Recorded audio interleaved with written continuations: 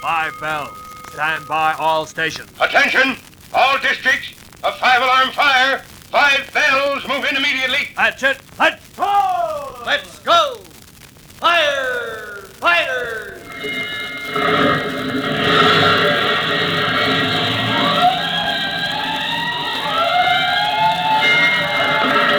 Presenting Firefighters, the true-to-life story of our unsung heroes who stand ready to ride by day or night against our most murderous enemy, the Demon of Fire.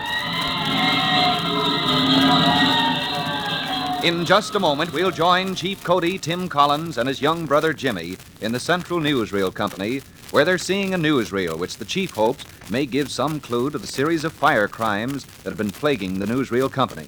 First, a mysterious blaze in the company's film vault. Then, that same night, an accident and fire which destroyed Central Newsreel's truck, which was delivering the newsreel in question to the city's theaters. Now, convinced that the clue to these crimes may be found in the newsreel itself, the chief and Collins make a close inspection of the reel. And they discover a startling thing which we'll learn about right after this important message.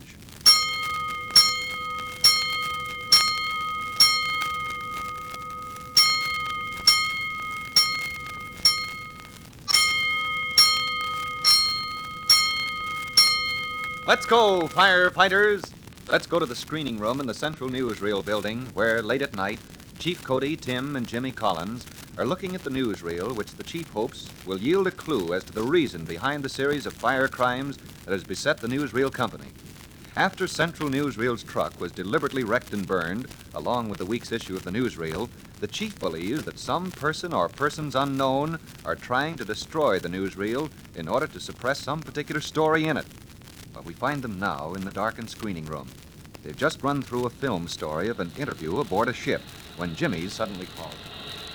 That man, what's he doing? What man, Jimmy? Is a man laying a cornerstone? Is that what you mean? No, not this story. The interview aboard ship. Oh, well, there was just a reporter and Gregory Gates, the Hollywood star, Jimmy. No, turn it back, can't you? There was another man in the background, behind Gregory Gates, and he was doing something. Well, okay, we'll take a look, son. Turn the picture back, projectionist. Let's take a look at that ship interview again.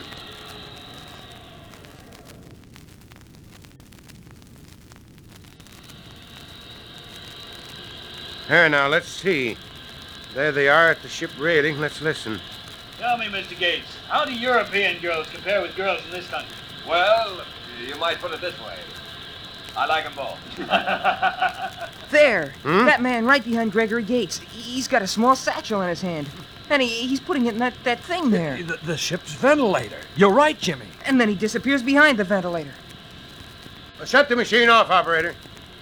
Say, what do you suppose that guy was really doing, Chief? Looks to me as though he was in the act of committing some crime, Tim. What do you mean, sir? How? Well, people don't go around aboard ship putting suspicious-looking bags into ventilators for no good reason. Do you think there might be a bomb or something in that bag? Might be. Or else he's trying to smuggle something. Oh, but, sir, if it was just an act of smuggling, why would anyone go to the extremes of arson and attempted murder to cover it up? Doesn't seem logical. That's why I'm inclined to think Jimmy's first guess may be right. You mean, sir, that the newsreel cameraman accidentally filmed a man in the act of committing sabotage. Sabotage that, well, if it's successful, will cost the lives of hundreds of people aboard that ship. Oh, good grief. Gosh, Chief, you mean that if that bag is still in the ventilator, it's liable to blow up the ship? A very good chance of just that, I'm afraid, son. Come on, let's get down to police headquarters and toss this hot potato into the lap of Sergeant McGurk. The darkened streets of the city are deserted as the chief's big red car drones its way across town to police headquarters.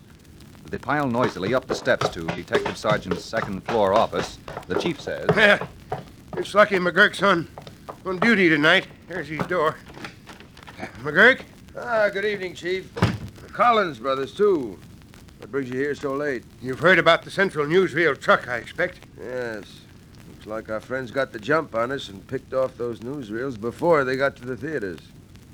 Any new developments? Oh, boy, and how? Yeah, let me in on them. Well, I got down here just as soon as I could, McGurk. I had a hunch.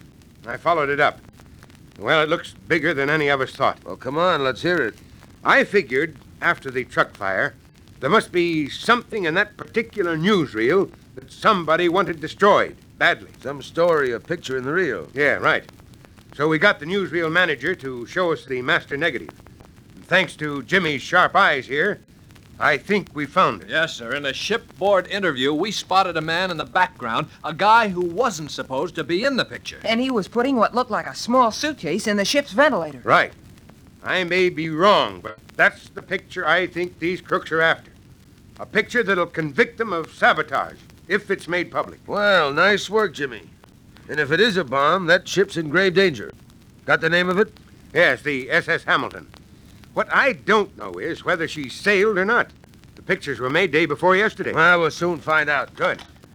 Give me the Port Authority. Port Authority? Sergeant Detective McGurk speaking. Tell me, is the SS Hamilton at dock or has she sailed? Yes, I'll wait. If that ship sailed. Hello? What's that? Oh. No, that's all, thanks.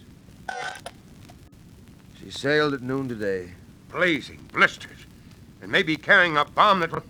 McGurk, Yeah? we've got to get word to that ship, and fast. You're telling me. Your theory may be all wet, Chief, but we can't take a chance. If it isn't, if a bomb is ticking away in that ventilator, that boatload of passengers is headed for the bottom of the sea. Oh, Sergeant, isn't there some way we Of course, we'll radio the Hamilton at sea immediately. I just hope we're in time. It's been over 12 hours. Still, well, maybe. Operator, get me Transocean radio. We'll see in a minute. Hello, Transocean. Sergeant Detective McGurk of Police Headquarters.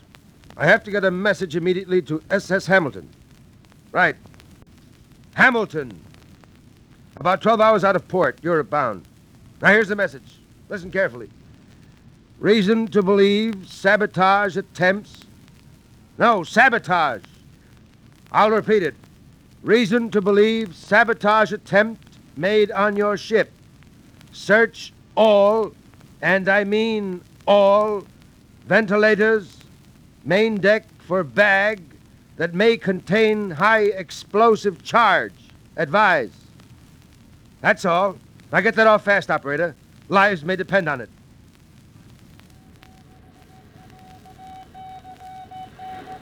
Across the wide wastes of the dark Atlantic, the Morse signal travels. A series of infinitesimal radio waves carrying across the vast sea a message of urgent warning. Somewhere off Newfoundland, wallowing in the trough of a wave, the SS Hamilton picks it up. In the ship's radio shack, the radio operator reads the signal and copies it down.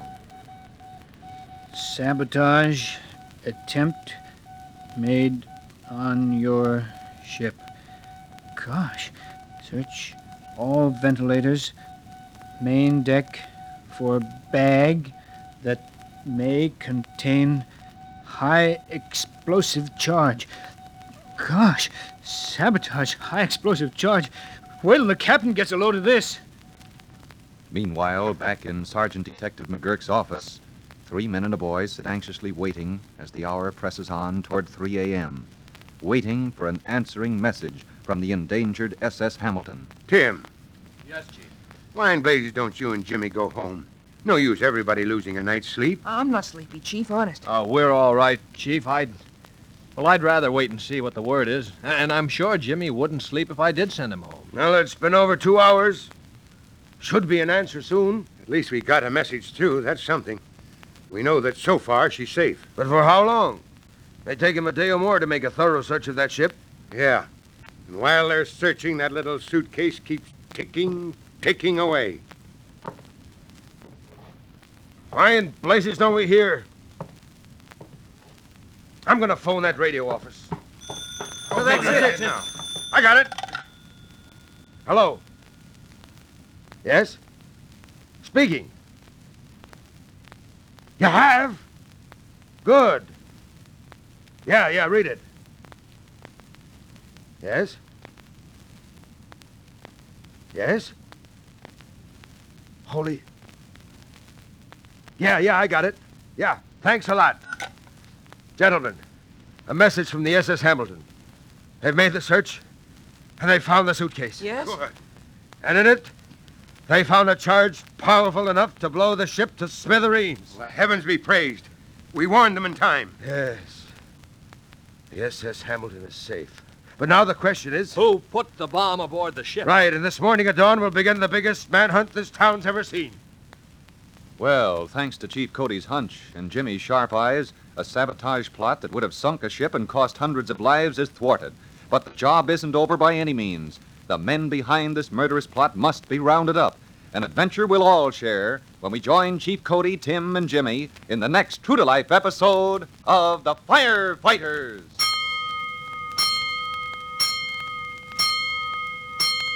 In just a moment, Chief Cody will tell all of you how you can help the firefighters in your own town. But first, here's a message you ought to hear. And now, here's Chief Bob Cody. Hello, boys and girls. Today I'm going to give you some fire first aid tips. Tips I hope you'll never have to use. But if you do, I want you to be prepared. If your clothes should catch on fire, don't run. Running fans the flames, and don't stand up. Instead, lie down. And if possible, wrap yourself in a rug or blanket or smother the flames.